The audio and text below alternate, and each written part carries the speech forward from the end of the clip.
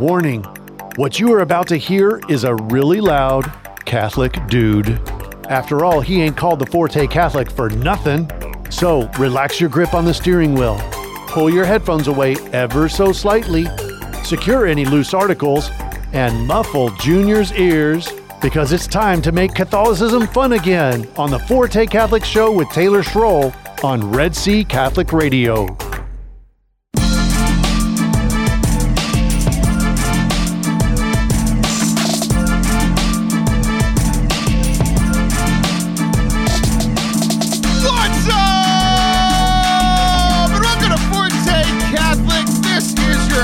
Taylor Schroll. I am here with the most patient priest any of you have ever met. His name is Father Anthony Scaramucci Sciarappa, and he is here today dealing with me still getting used to this whole video recording thing. So I am here with Father Anthony, and he is just looking precious on video. Father Anthony, how are you? Thank you. I'm doing great. You know, in a few weeks, once you finally get this all sorted out, think about all the things you'll be good at. You'll be good at all these audio things, all these video things. You're going to be an expert. It's going to be amazing. I'll finally have one thing that I'm good at. If I can get good at this, it'll be the one. It'll be the one. Count it. One thing. So, Father Anthony, I saw a movie that you haven't seen, so we're going to talk about it. How does that sound to you? Hey, it's your show, buddy. I'm ready. Let's do it. You're just the eye candy now because we have video. Hi, YouTube. Hi, Mom. How you doing? See, I have to tell you that he's a priest because he's hiding the fact that he's a priest. But yeah, no caller today. Oh no! What will the Treads say? It's okay. I don't care. They're all mean and dumb. They don't listen to this. But anyway. Just so people know, it's my day off. I'm at my brother's house in his attic room where he keeps me when I have my day off. Are you some kind Doesn't of let me troll downstairs. or It's very ogre? sad. I asked you a question and you were drinking out of a Wendy's cup, which is very on brand for you, but not too good to answer a question. Oh, sorry. What was the question? I don't remember. I think I said something about, are you a troll or an ogre? But the time has now passed. Oh, so right, yeah. Let's just move on to this movie that you haven't seen. Okay. My wife and I went to the movies. That's a thing that should be applauded because it happens about twice a year. You're giving the golf clap that no one can hear. That was just for the YouTube audience. So anyway, yeah, exactly. We are on YouTube now. It's been a lot of fun. I've been trying to record these and post them. And if you've noticed, for those of you who have seen the page already, we get about one good segment on YouTube a week because I mess up the rest of them. So I'm getting about a 33 in this class. I'm exhausted today, which usually on the radio and on the podcast, I can fake it. I sound so alive right now. And if you are looking at this on YouTube, you can see the death in my eyes. It's absolutely true. So we're having fun. If you haven't subscribed yet, go to Forte Catholic on YouTube and you can see how bad I look and how amazing the celibate looks. Okay. So my wife and I get to the movies about twice a year. Usually it's for Star Wars movie / Avengers movie. Those are our two movies a year because we have 3 kids. And when I was a single person, if you go to the movies, how much do you spend on that evening? Oh, I don't go to the movies during the evening. No. I would never do that. Mondays are my day off. I'll catch a matinee. A ticket's $8? It's amazing. So $8. I am responsible for many, many other humans that I have to pay for. The other humans you are responsible for pay for you to do things. I'm the exact opposite, right? Yeah, that's true. I just made this realization and realized even more that you haven't made. So, hey, Sam, love you. When we go to the movies, I have to pay for 2 tickets. Usually it means that I have to pay for 2 dinners. And by have to, I definitely mean get to. That's actually absolutely money. I have to pay for a babysitter for 3-4 hours for the dinner and the movie because that's what dates look like and there are no other options. So by the end of the night, I'm looking at $90 for us to go see a stupid movie. Yeah, man. So we do it 3 times a year, maybe twice. And we finally went to a movie that wasn't Space Heroes. I'm surprised. I was pretty sure the only movies are space movies now. Exactly. Well, okay. Yeah. To be fair, the person who made this movie also made a space movie that was ripped to shreds. It was a Rian Johnson film who made The Last Jedi, which was controversial. 50% of people loved it. 50% of the people hated it. And I'm the other 1%. I am the 1%. Hello, Bernie. So we went to go see Knives Out. I know you haven't seen the movie, but did you see trailers? Like, I mean, it's a pretty popular thing over like the Christmas break. Isn't it some like murder mystery? And I heard it's kind of political too. Is that true? It is a murder mystery. And I think, I'm trying to think, was it political? The only thing political that I can remember is that James Bond talked with a Southern accent. That's the most political thing I remember. Maybe I'll start to realize more as we go through. But all I can remember is that James Bond talked like this, and it confused me a lot. It's like, I'm Bond, James Bond, because they talk. Everybody down here talks a little bit slower, you know? Yeah, nothing wrong with that. What's great is the people who are listening to this on the podcast at twice the amount of time were like, he must have said that very slowly because it was very long, even at 2 times speed. But all the people listening on the radio in Texas were like, thank God he slowed down. Yeah, exactly. He's so loud and so quick with his speeching things, speeching things. Aren't I glad I invited you onto the radio? So we went and saw Knives Out, which is a murder mystery. I know you haven't seen this one. Have you ever done a murder mystery? Like, you're old. You remember Clue? Yeah. I've never done a murder mystery. No one finds any clues for my murders, but I'm familiar with like the genre in general, but they're all amateurs in my opinion. But yeah. So like, you know, Clue, and like I grew up going, like, I went to this play called And Then There Were None, and it was like essentially the whole time you're trying to figure out who did it. And I was fascinated by the movie because the whole time it's drawing you in, and it's like laying out the facts for you. And like at first I thought, is this going to be one of those ones that's like, is it intentionally deceptive? Is it making it look like it's telling the truth to then deceive you? Or is it just telling you the truth the whole time? And it was this balance of like, they told the truth, but they made you think it wasn't the truth. And then they also sprinkled in some things that were like, you were seeing what was true from someone's perspective, but it actually wasn't true. So it was it was like a mixed bag between all of this. It was absolutely fascinating. Like, there was, with any shows like this, I've watched enough of them to know that I'm not very smart, because every time I try to guess how it ends, it doesn't go well. Like, it wasn't really. So we finally get to this part in the movie, like maybe like an hour and a half in. It's about a 2-hour movie. I lean over to my wife and I'm like, this is what happened. And I couldn't have been further from wrong, or further from the truth. I mean, I couldn't have been further. Yeah. I couldn't have been further from wrong, because I was 100% right. I got it very wrong, and I was deceived. And so it got me thinking about this whole idea of like, okay, there are mysteries, like mystery novels, like the whodunit novels, the whodunit movies, and they are purposefully trying to deceive us, like for our entertainment. I think it's a weird thing where it's like I tend to think I'm a relatively smart guy. And by relatively, I mean I surround myself with people like you, so I feel very smart very often. Yep, so I didn't think you're going to agree with me. Yes, I bow to your superiority. Thank you. I'm so thrown off by you just accepting that. Here's the thing.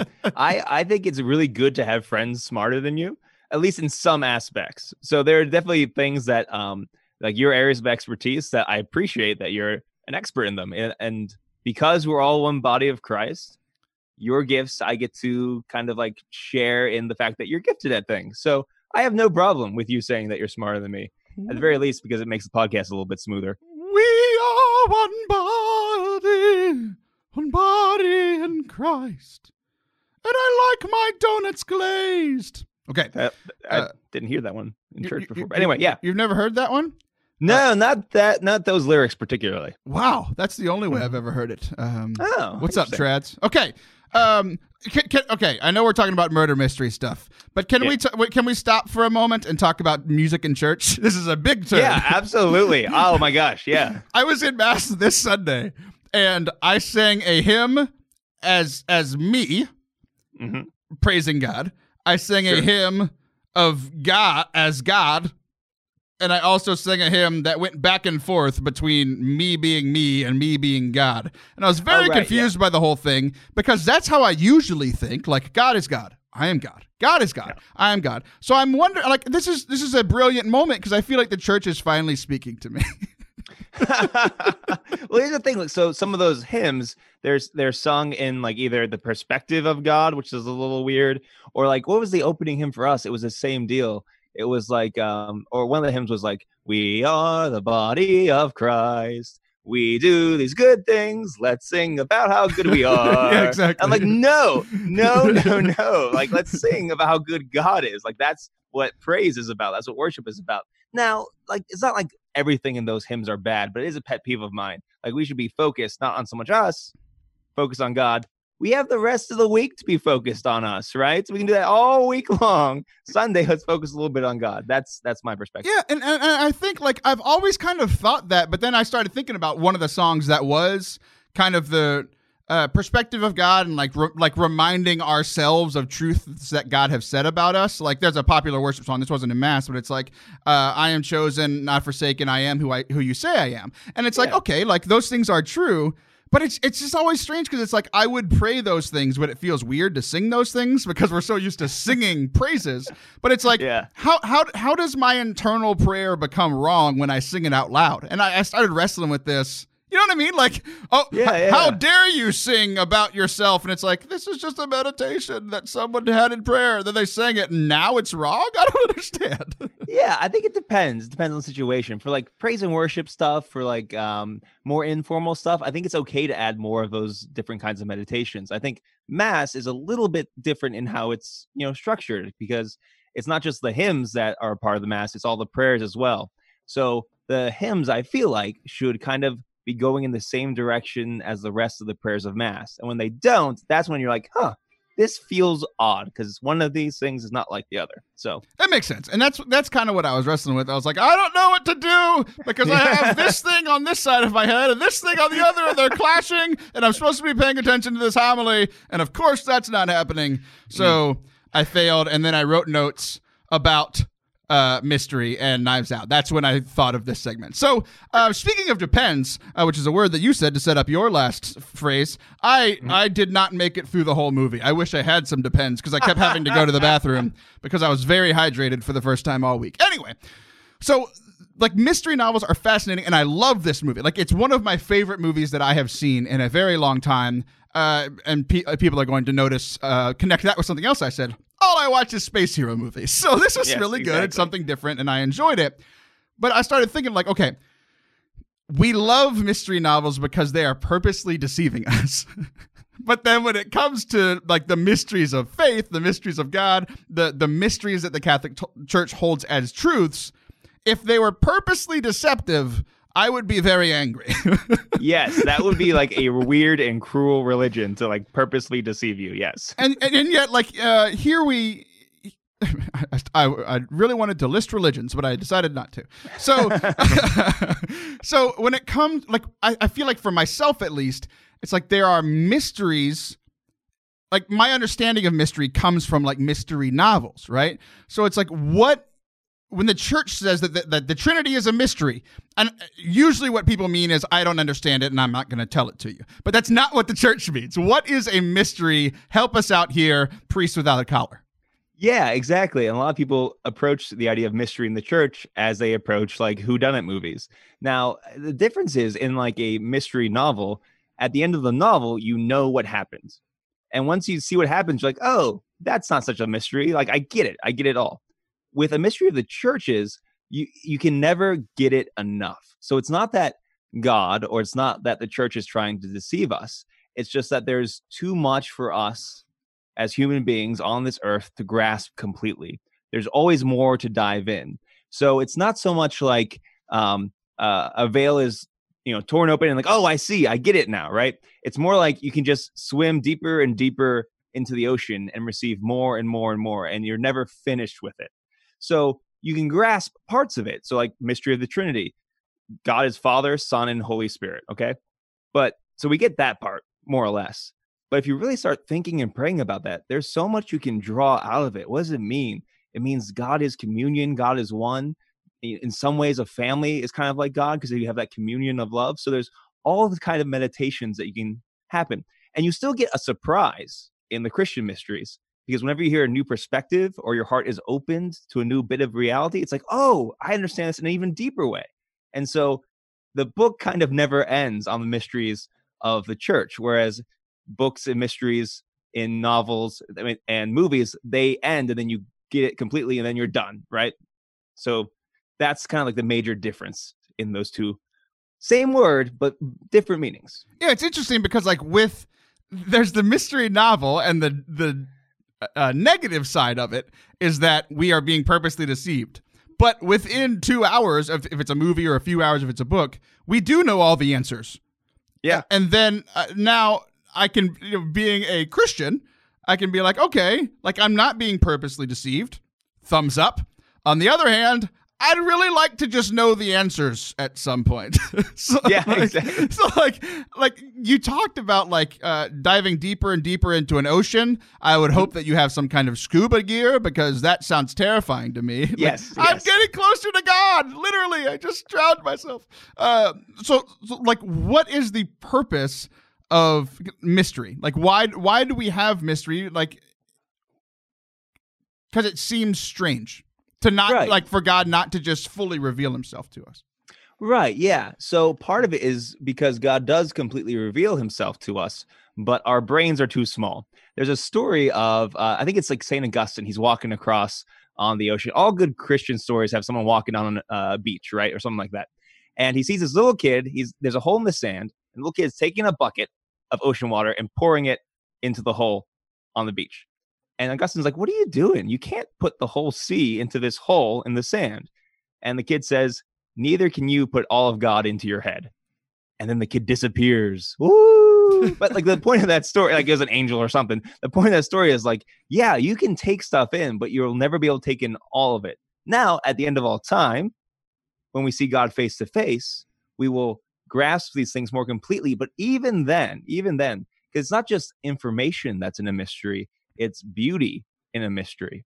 So as we gaze upon God and we're with everyone else in heaven, we'll never get tired of looking upon God and looking upon the mysteries, because we'll be just constantly overwhelmed by the beauty. So this isn't a perfect way to describe it, but basically God is very big and we are very small. That's why mysteries happen. I shouldn't expect anything more or less from you when I say, hey, describe the mysteries of God. It's like, God's bigger than you. Okay, thanks, Father. I'm really glad we sent you to many, many years of school. I will say it's not quite theologically accurate, but it kind of helps us understand in a short way why there's mysteries. The mystery is why I thought you would do any better. Yeah, exactly. I was just fascinated by the whole thing, and it's like, I think the call for us with mysteries is to dive deeper into them, because like even with the movie, I know all the answers, but I have to go back and kind of like be like, oh, that affects this, and what I thought here was different, and like why it's not the same exact thing with the faith. It's like, look, I know new things, and it's like, oh, this is how this connects to this, and like I can take that next step in my knowledge of who God is and what that means for me, and then I will sing songs as him in mass, because that's totally appropriate and what I'm going to do. So don't go anywhere. I'm going to be right back for our interview, and then I'll let Father Anthony come back for the final segment, because I think he is wise and cute. Don't go anywhere.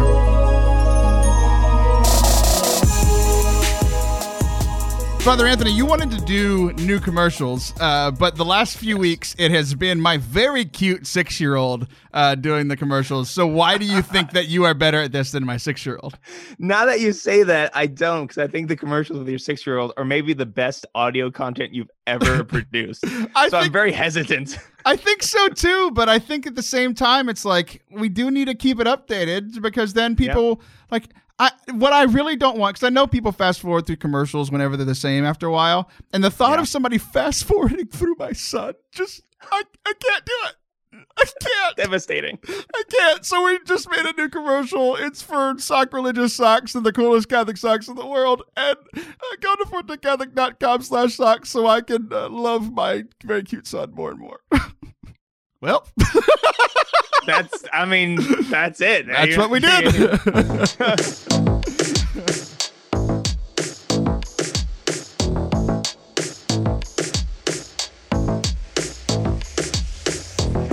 Welcome back to Forte Catholic. I have kicked our co-host to the curb, and I am alone.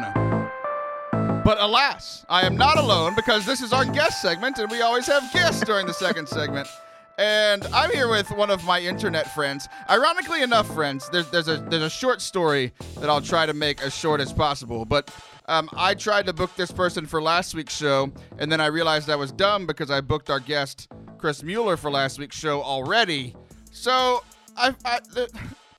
our guest is phenomenal and very patient with me. Rocky McCormick is here. Rocky, how are you?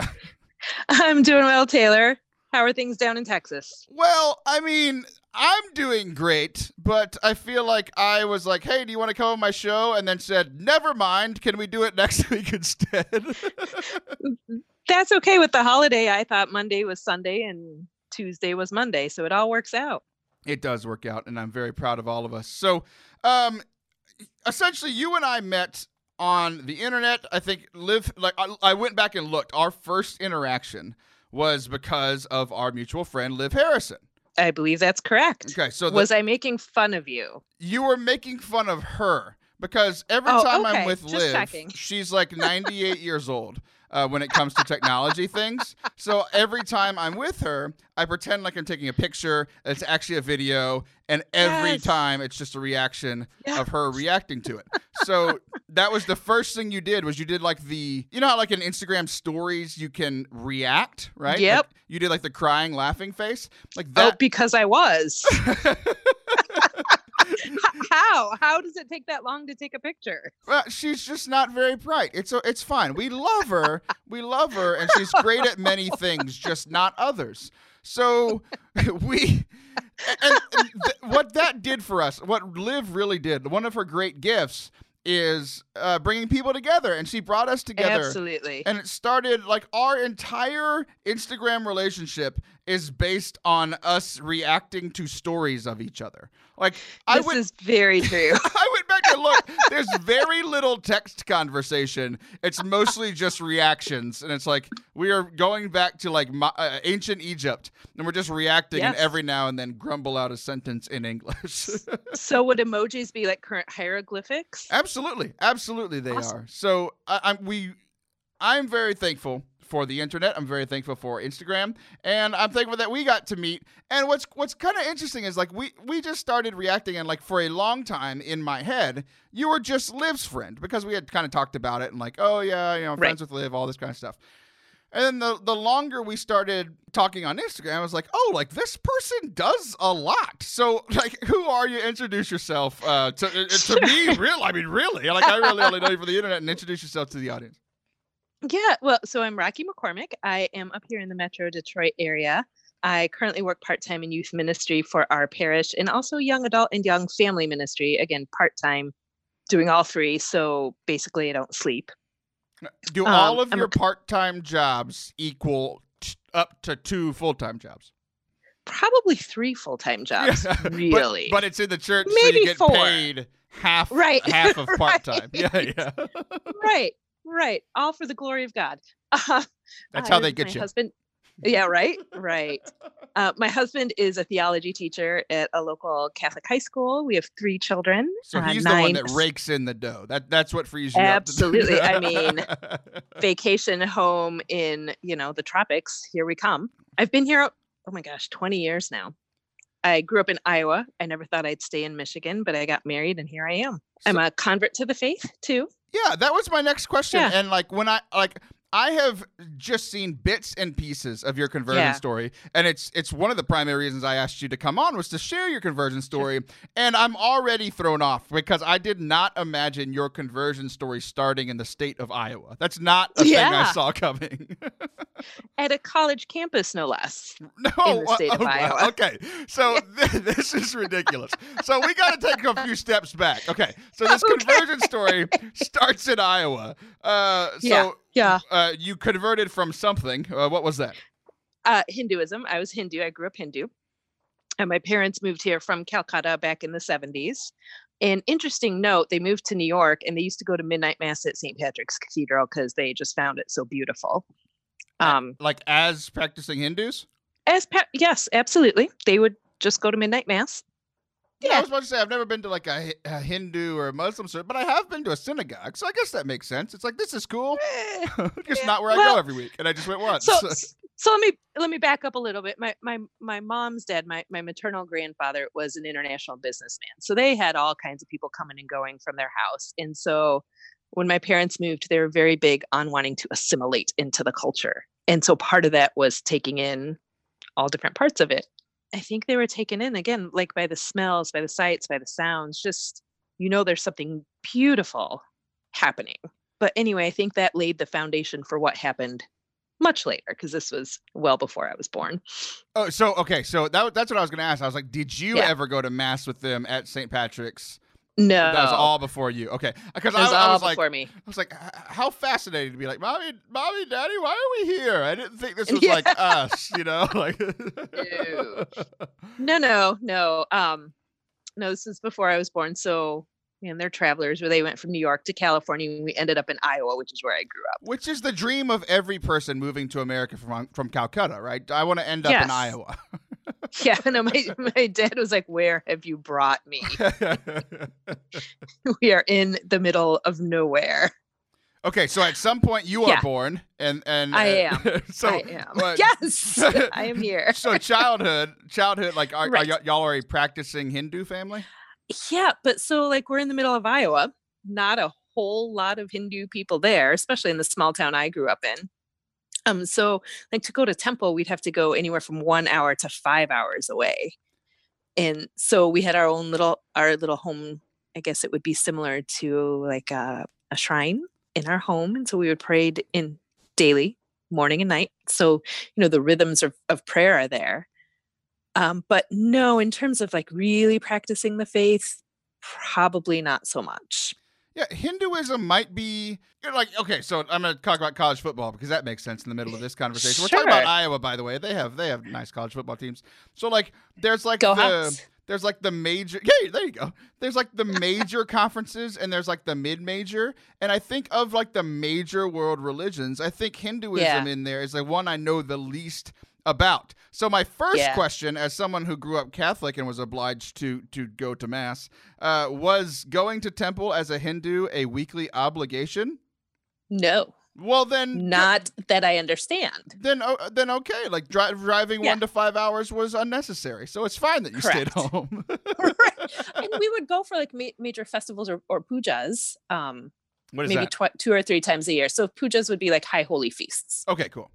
So like major feast days, So- holy days of obligation ish. So like we call them creasters, the people that only come to church on Christmas and Easter. Yeah, so We're- basically we were Hindu creasters. There you go. Absolutely. Okay, so Right.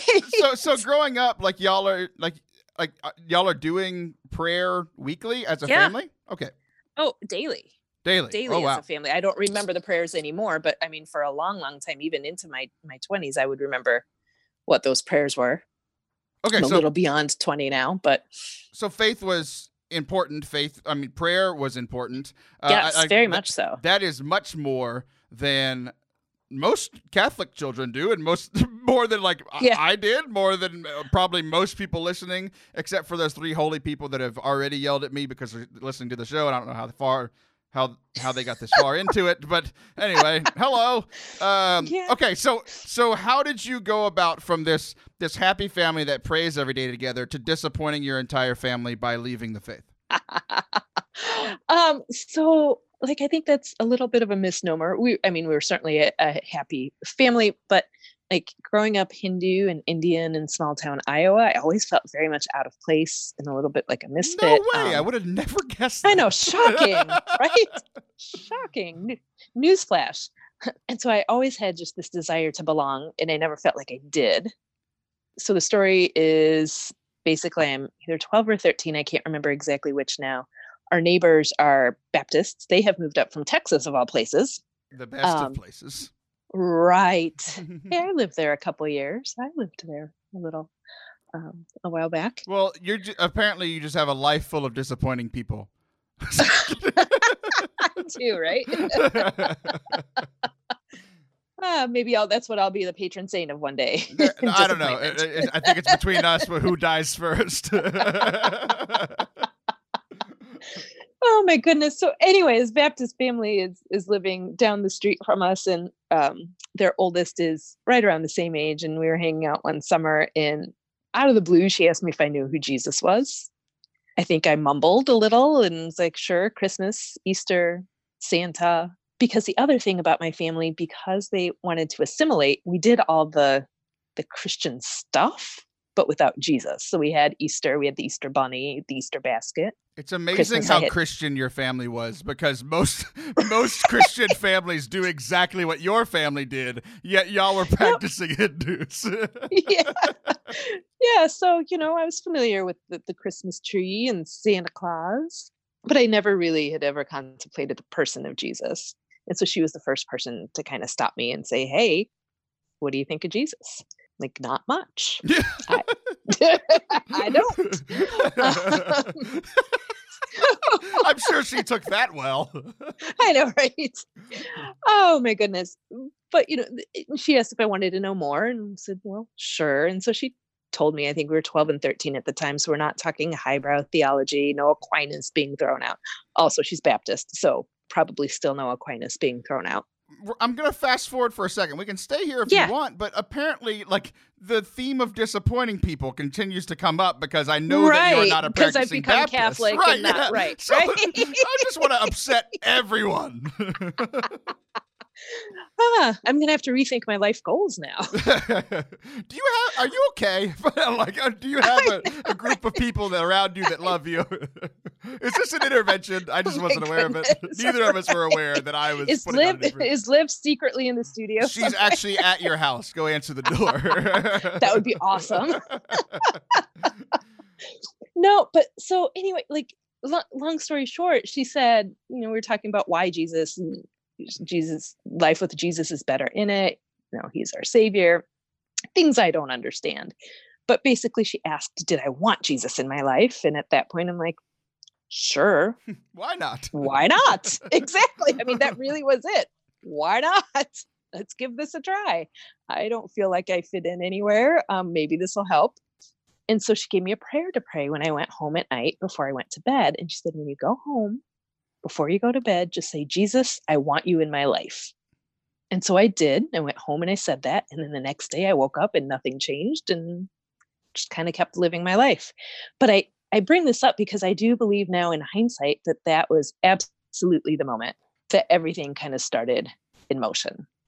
I don't think those prayers ever go unanswered. And so while there was no like immediate conversion, there wasn't any immediate, all of a sudden now I'm popular, have a boyfriend, feel like I belong, whatever it was that, my adolescent self was longing for, it did set things in motion that would kind of come to fruition in like the next 4 or 5 years. Okay. So like within the next 4 or 5 years, like you start this transition to becoming, did you become a Baptist and then Catholic, or how did that No, look? I became a quote unquote Christian because I didn't realize you needed to be baptized. So I went off to college. I went to the University of Iowa, and let's just say that need to belong, I did some destructive things. I was searching for that in not the healthiest of ways. And I fell into some patterns that weren't exactly healthy. At one point, you just you come to a reckoning with that to say, why am I here? What's going on? I knew God wanted me. I knew I was very much wanted. I knew that I was loved. I usually share this at the beginning. I was born 15 years after my parents were married. They were actually told that they were infertile and that they would never have children. That's part of why they moved to the U.S. was for better medical care. So I knew that I was very desperately wanted, but then I couldn't figure out why I would be so wanted and then feel like I just didn't fit anywhere. Oh, wow. Yeah, that's hard. And so that kind of led me down this searching, and I went to synagogue. I went to different churches. No one ever said anything to me. No one ever welcomed me. I think that's the presumption is when you walk into a Protestant church or a non-denominational church that they're far more welcoming, but that wasn't my experience. And my best friend at the time was Catholic and saw me wandering and searching and invited me to Mass with her. And so I went to Mass with her, and at the elevation, when the body of Christ was held up, something just clicked. And I knew that was where I wanted to be and where I needed to be. I didn't know what it was. I think I asked her, and she probably said, that's the Eucharist. And I probably said, I don't know what that means. Cool. Yeah, awesome. That's a really fun word. What? Yeah. So, Exactly. but she explained, we believe that's Jesus. And I'm like, oh, why can't I have that? Well, and then she explained, of course, that Catholics believe that you need to profess the faith before you're able to consume Jesus, because this is who we believe he is. And I still was like, all right, But I began RCIA at that point. And the rest is history. The rest is history. It is. It is. So yeah, we're wrapping up. So what is the right. like? I'm fascinated by this story. I'm sure you and I could talk about this for hours because Right. I really am fascinated by it. What is the biggest thing that the biggest takeaway, the biggest from your journey that you learned and that you are happy that you are where you are now because all of these things happened? Well, I think two things. One, I think that sometimes we make it far more complicated than it needs to be to invite people into a relationship with Jesus. Like, these were simple invitations. There was no high theology. There was no scolding of what I was doing. It was a simple, come with me. I love Jesus. Come with me. And then the second thing is that Jesus is relentlessly pursuing us, no matter how many times we walk away. And I'm so thankful for that, because just because I came into the church back then doesn't mean I stayed faithful. I didn't know what I was doing. I moved away right after I came into the church. I came down to Texas. My dad passed away right after I came into the church. Like, I was still struggling. But God is he is a relentless pursuer and lover of our souls. Like, he sent people after me. My graduate assistant supervisor was Catholic. She's like, hey, you're coming with me. I came up here to Michigan. The campus minister was on my interview team, and she said, yeah, your home is here. So I think that's my biggest takeaway, is that even if it takes a while, he's waiting, and he is coming after us in a good way, not in a, I'm going to get you way. He is coming after you. No, like, he's like the father in the prodigal son. He's running to greet us because he desperately wants us to be with him. And that, I think, is the biggest takeaway I've had from my faith journey over the years. Well, now we see why people pay you to be a speaker and a writer on all things Catholicism. I want to thank you for coming on today, and everybody can find all of these things, all the things that you do. And I'm going to plug this, even though you have more followers than me. I want people to go to your Instagram, RAK Star Designs. Go follow Rocky McCormick. Rocky, thank you so much for your time today. I appreciate it. Thanks, Taylor, for having me. It was fun. Absolutely. All right, guys, I will be right back for our final segment of the day. Don't go anywhere. Do you have beard balm on you? I wanted to make sure I remember the name of it if you ask me about it, because it's actually, I actually use it now, and it's really good. What is that you're using that's really good, Father Anthony? The beard balm. Oh, well. Catholic Balm Co. And the scent I have is the Little Way. It smells amazing. And I've used a bunch of beard balms before and oils, but like, seriously, after using this stuff, I'm not going back to any other kind. So I'm excited to try the other scents, but the Little Way scent, oh, it's just delightful. So good. So if you would like to be just like Father Anthony Sciaraffa, go to fortecatholic.com/beard for 15% off your next order and pay for my children to eat Cheerios. fortecatholic.com/beard. We did it. That's amazing. So good.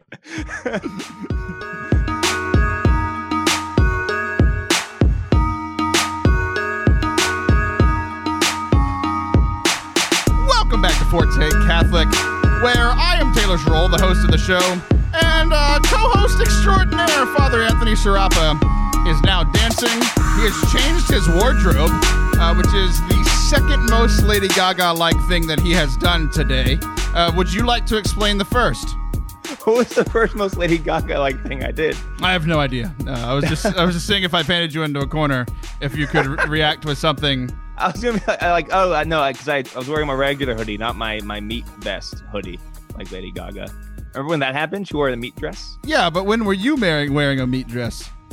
That was, I don't know, that was going to be the bit if we decided to do that. But we decided not to do that, so it's not awkward. We didn't decide anything. We just started the segment, and this is where it has gotten us. So we should never do this again. Agreed.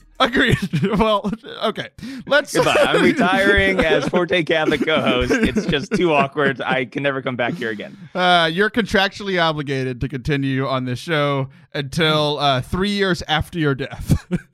Fascinating. Wow, that's going to be a great episode. Hopefully, after my death, it's me as a saint and not me like burning in hell, because the whole podcast will be me being like, that's terrible. I regret everything. Which is exactly how I sound now. So that's not a great comp. So maybe by the time that you die, I'll definitely still be alive because you're super old. But I will be able to link my in-home studio. I will still be living here. I will still be doing the show from my water closet. That's a joke for people who listened to 2 weeks ago. I will still be doing the show here, and I will have a cord that connects all the way to heaven. They won't have like the wireless Bluetooth technology to get to heaven yet. I will have to send a wire. And this is how it's going to happen. And people that know you are going to like this joke a lot. I'm going to have to connect a wire from my house. I'm going to connect it to the moon. And then the moon will then connect to heaven. And the moon will be what links you and I together. How do you feel about this? I feel terrible about this, but there's nothing I can do. So I'm just going to ignore it and pretend it didn't happen. You can't say that as a Catholic priest. Stop! I'm just Why is everything terrible now? You want to change the subject and talk about something much easier to talk about? Yes. What is much easier to talk about? Let's talk about death. Oh, okay, sure. This was actually a good segue. We saved the segue because when we first started, it was just straight trash, and now it's a perfect segue. So something happened last weekend that was very sad. So you've all heard by now that basketball legend 41-year-old Kobe Bryant died tragically in a helicopter crash. Our thoughts and our prayers are with his family. I prayed for him. But okay, here's the story. I want to kind of just take a step back to Sunday morning, and even further back than that. So Kobe Bryant, I never liked him as a player. Like just as a fan of basketball, I didn't like how he played. I didn't like how he handled himself. He had that huge scandal that most people knew about. That it kind of blew up about a decade ago, where he was caught cheating on his wife, and it was very sad. But then there was this. So there's that side, and then there's this this story of redemption. He's a practicing Catholic. He openly confessed to his sins that affected his wife. There's been a ton of stories that I've known of for years where he has gone to confession. He tried to right his life. A lot of his pride and the things that made me not like him as a player and kind of how he handled himself. A lot of that started to fade as he got older, as he got more mature, and as he started getting more into his faith. That being said, he had done enough where I was done with him. I was not a fan. And Sunday morning, the morning that he passed away, I was leading a boys' Bible study, and we were talking about the sanctity of marriage. And all these kids are basketball players, and I forget exactly how it came up, but I essentially said something disparaging against Kobe Bryant, where I was like, I don't like him. I'm not a fan. I'm not a fan of how he carried himself during his career, and especially in his marriage. And I don't think that he's a role model. And then an hour later, the story broke that he had passed away, and so I had the kids from this boy small group that I lead texting me about it, and I felt terrible, right? Because now I'm disparaging the dead, and this is a tragic accident. So it was sad, and even more sad. He was with his daughter, on the helicopter with another parent of a teammate of hers. They were flying to go to basketball. He had started to become over the course of many years, a better person, a better husband, a better father. And he had turned things around. He was in mass the day that he passed away. That morning, he went to mass and then got on the helicopter and then passed away. So it's this strange. I've said a lot now, and there is a point to all of this. I'm not just trying to make myself look as bad as I actually am. But first thoughts on me just unloading all of that to you. Yeah, it's funny. So I've never been a sports guy. I'm super nerd. I've kind of always been a super nerd. Did you just admit that wrestling is not a sport? Thank you very much. It's sports entertainment, and I am very willing to admit that. So yeah, it's never been a thing I've been into. So but even me, who probably hasn't watched an entire basketball game all the way through, maybe ever, who Kobe Bryant is, right? And when I found out about it, I was just scrolling through Twitter, and someone posted the story that he had died. And your first thought is, no, right? Because this is the internet. You can't. Right. But you find out, yeah, for sure. And then finding out that his daughter passed away with him too. And he's only 41. And it's just, he's just gone. And a lot of times there's certain like figures in your life that make you feel like everything's either going to be okay or they normalize it. You know, like for a long time, you just knew that Stan Lee was going to be in a cameo for a Marvel movie, right? These people who kind of, they're in the background of your mind that just keep the world normal. And then all of a sudden, boom, he's gone. And there's no fixing that. It's kind of like the shock of just like, yeah, this guy's really dead. And it's a reminder, a stark reminder that, yeah, death can happen to anybody really at any time. And it really makes you kind of think about like, oh, wow, how am I living my life? You know, he had some time to repent and praise God for that. It's amazing. But yeah, it was just shocking. Yeah, it really was. And like, so I went and led this Bible study, and then I went and got ready to leave. I was driving to Austin to give a talk at a youth group. And that's what I found out was one of the boys texted me. And then I was like, you know, kind of same thing. There's no way. There's no way. Like he was just the night before LeBron James passed him on the all-time leading scorers list.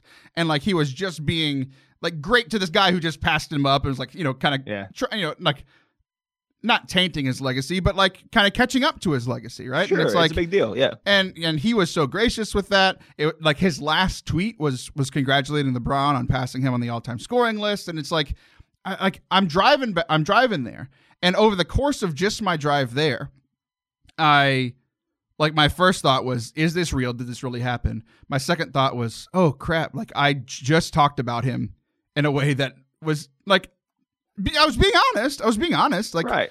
And then my next thought was like, I am thankful that he was able to turn it around. He wasn't able to win me back, but he was able to turn his life around. And like, he was in Mass the morning before. He's been to confession recently. It's like Kobe Bryant is most likely.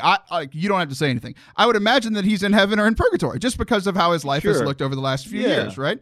And it's like, it's wild. Go ahead. Yeah, and also like part of what you're describing is like, you don't have to be a fan of someone to realize that they're not a bad person, right? But for you, it's just like, you know what? I'm not gonna put in the energy to be a fan of this person. And it's weird how we kind of like separate people and their actual personalities via what they do in the public, and it's so natural for us to do, but all of a sudden when someone dies, you're like, this person isn't just a basketball player. This person isn't just someone you can choose or not choose to be a fan of. He was a person and now he's gone. It like shakes up how we normally think of public figures.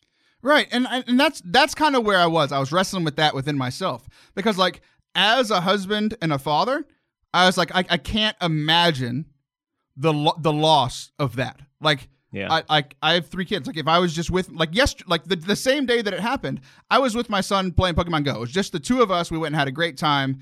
Like what if we had been hit by a car and now all of a sudden we're gone? You know, and these are the things that I'm thinking about.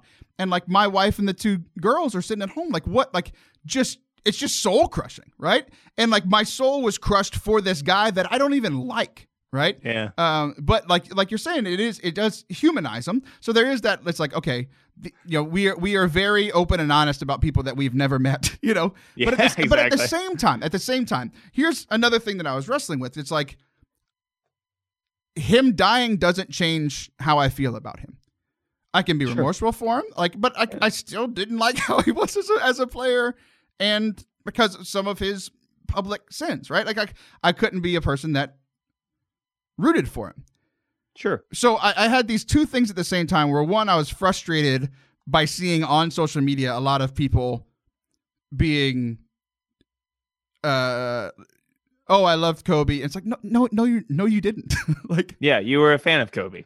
Well, and yeah, like people that I know agreed with me on the dislike of him, and they're like, oh no, and it's like, okay, here's the deal. That frustrated me. Like the lack of honesty frustrated me. But at the same time, I was like, I don't need to be a jerk. Mm-hmm. So like wrestling through these things, and like, here I am, not a fan of this guy. I literally hours before said disparaging things about him. And I find myself in my car, turning off what I'm listening to and praying for the repose of his and his daughter's soul. And it's like, This was weird. Like, this was a weird thing that happened within me, and I felt like I was oscillating back and forth, but it felt really true to myself, and I'm not sure how to think about it. No, because it's complicated. But I mean, this is the thing. A lot of those people who maybe didn't like him, but then were writing nice stuff about him on social media, they're mistaking saying nice things for genuinely caring about somebody. And this is where like the kind of the Catholic mindset, which I think you follow very well, is someone has died. You no longer speak ill of them. You don't have to turn them into a saint. What the Catholic does when someone dies, no matter who it is, you pray for their soul. That's it. Because that's the loving action there, you know?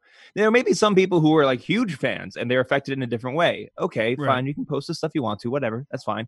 But we don't have to pretend to be someone we're not. You know, that's not our job as Christians. Our job as Christians is when someone dies to pray for their soul, pray for the family, you know, pray for the soul of the daughter and everybody. And that's the right thing to do in that moment. And if we have like all those things, you know, they about not liking him as a player, those are small things that don't matter anymore in the case of someone who has passed away. You know, when someone passes away, you don't talk about their more annoying traits. Maybe if you're family members with them and like some of their annoying traits reminds you lovingly of them, that's one thing. But like for the other stuff, for a public figure, you just pray for them, and that's fine.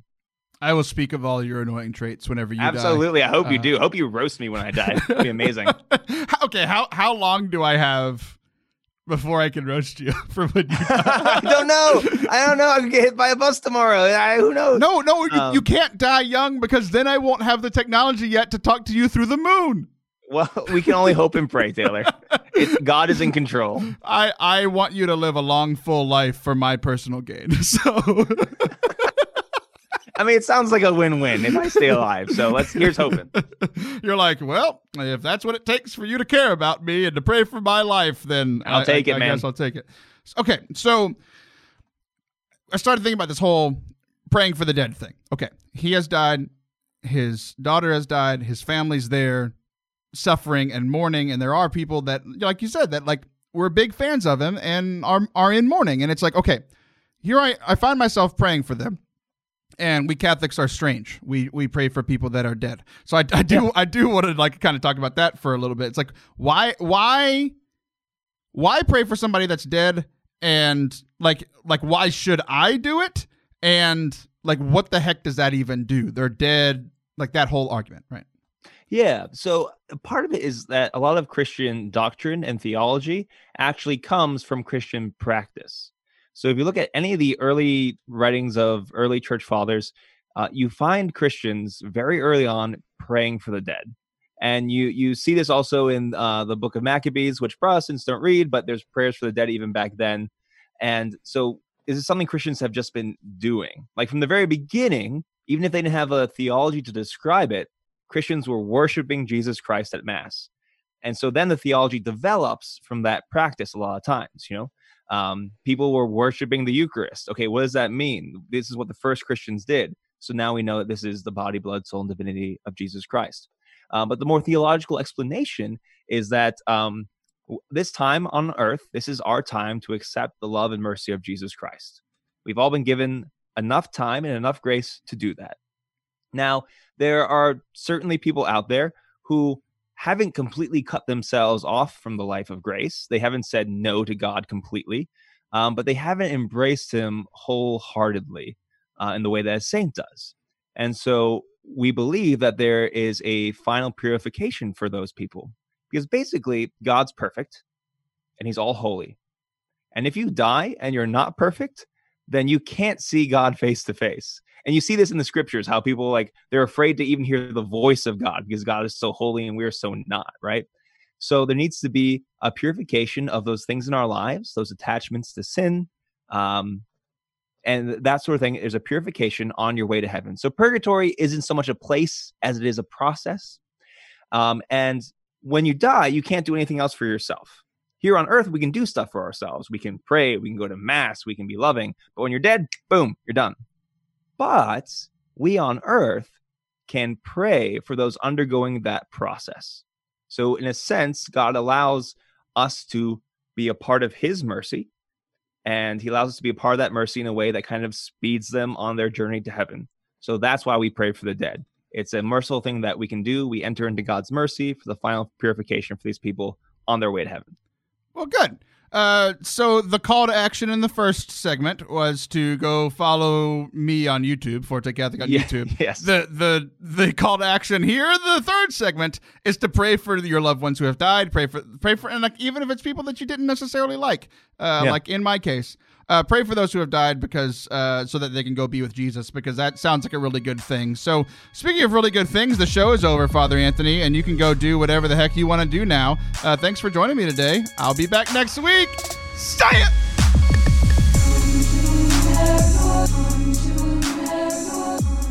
All right, well, you've replaced my son, Father Anthony, but he doesn't know what Patreon is, but you do, so make your pitch.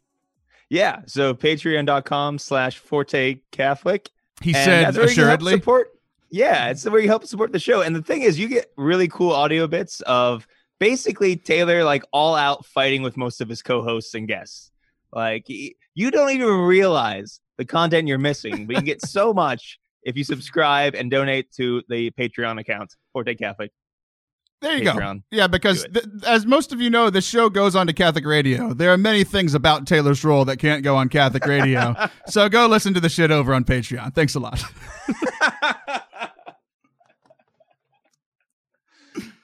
Bye.